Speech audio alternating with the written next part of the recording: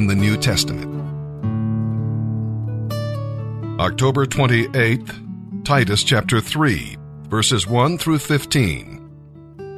Remind your Titus's people to submit to the government and to its officers. They should be obedient, always ready to do what is good. They must not speak evil of anyone, and they must avoid quarreling.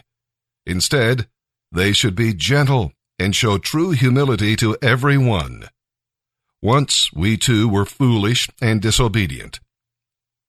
We were misled by others and became slaves to many wicked desires and evil pleasures.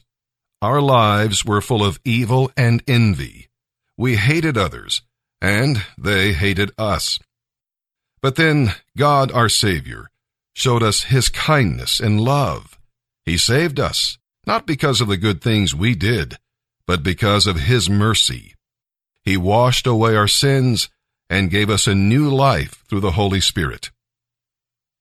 He generously poured out the Spirit upon us because of what Jesus Christ, our Savior, did. He declared us not guilty because of His great kindness. And now we know that we will inherit eternal life. These things I have told you are all true. I want you to insist on them so that everyone who trusts in God will be careful to do good deeds and all the time. These things are good and beneficial for everyone. Do not get involved in foolish discussions about spiritual pedigrees or in quarrels and fights about obedience to Jewish laws. These kinds of things are useless and a waste of time. If anyone is causing divisions among you, give a first and second warning. After that, have nothing more to do with that person. For people like that have turned away from the truth. They are sinning, and they condemn themselves. I am planning to send either Artemas or Tychicus to you. As soon as one of them arrives, do your best to meet me at Nicopolis as quickly as you can, for I have decided to stay there for the winter. Do everything you can to help Zenos the lawyer and Apollos with their trip. See that they are given everything they need. For our people should not have unproductive lives. They must learn to do good by helping others who have urgent needs. Everybody here sends greetings. Please give my greetings to all of the believers who love us. May God's grace be with you all.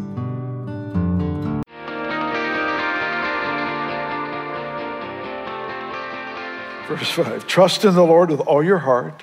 Lean not on your own understanding. In all your ways acknowledge Him, and He shall direct your paths. Do not be wise in your own eyes. Fear the Lord and depart from evil. It will be health to your flesh and strength to your bones. Honor the Lord with your possessions and with the firstfruits of all your increase. So your barns will be filled with plenty, and your vats will overflow with new wine. Last two verses. My son, do not despise the chastening of the Lord, nor detest His correction. For whom the Lord loves, He corrects, just as a father the son in whom He delights. We could go on, but I honestly felt that for this morning, I was just supposed to take these 8 verses and have us just walk through this as though, to be honest with you, as though we were sitting in just a small devotion of 2 or 3 people talking and praying. This is what I would do in walking through these scriptures. Trust in the Lord with all your heart. Your heart is bigger than your head. What you can fathom, what you can grasp, what you can see, what you can perceive, what you can connect to from the heart of man is so much more significant than the mind. The mind is not insignificant. The mind is important. But the Bible teaches some very profound things on the place of the heart and the place of the mind. And what happens to small-minded people is they put the mind first. If the mind is first, let me put it this way. If I understand everything that's going on in my Christian life, I can explain where I'm at in life, I understand everything that's happening, then I have reduced God to my size. It's important that I have parts of my life that are buried in mystery. Mystery is as important as is revelation. Now here's the deal. In our quest to know God, in our quest to serve him and illustrate his kingdom, his purposes, we gain understanding. Things that I didn't understand 5 years ago, I understand now. And that's supposed to happen. We're supposed to increase in understanding. But in our progression in the kingdom, we have to always have enough of the stuff that we can't explain and we can't control in our life so that we have reason for trust.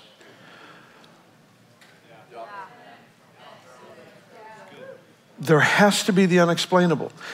Interestingly, in Acts chapter 2, where it talks about the outpouring of the Holy Spirit, it says, "You will be clothed with power from on high."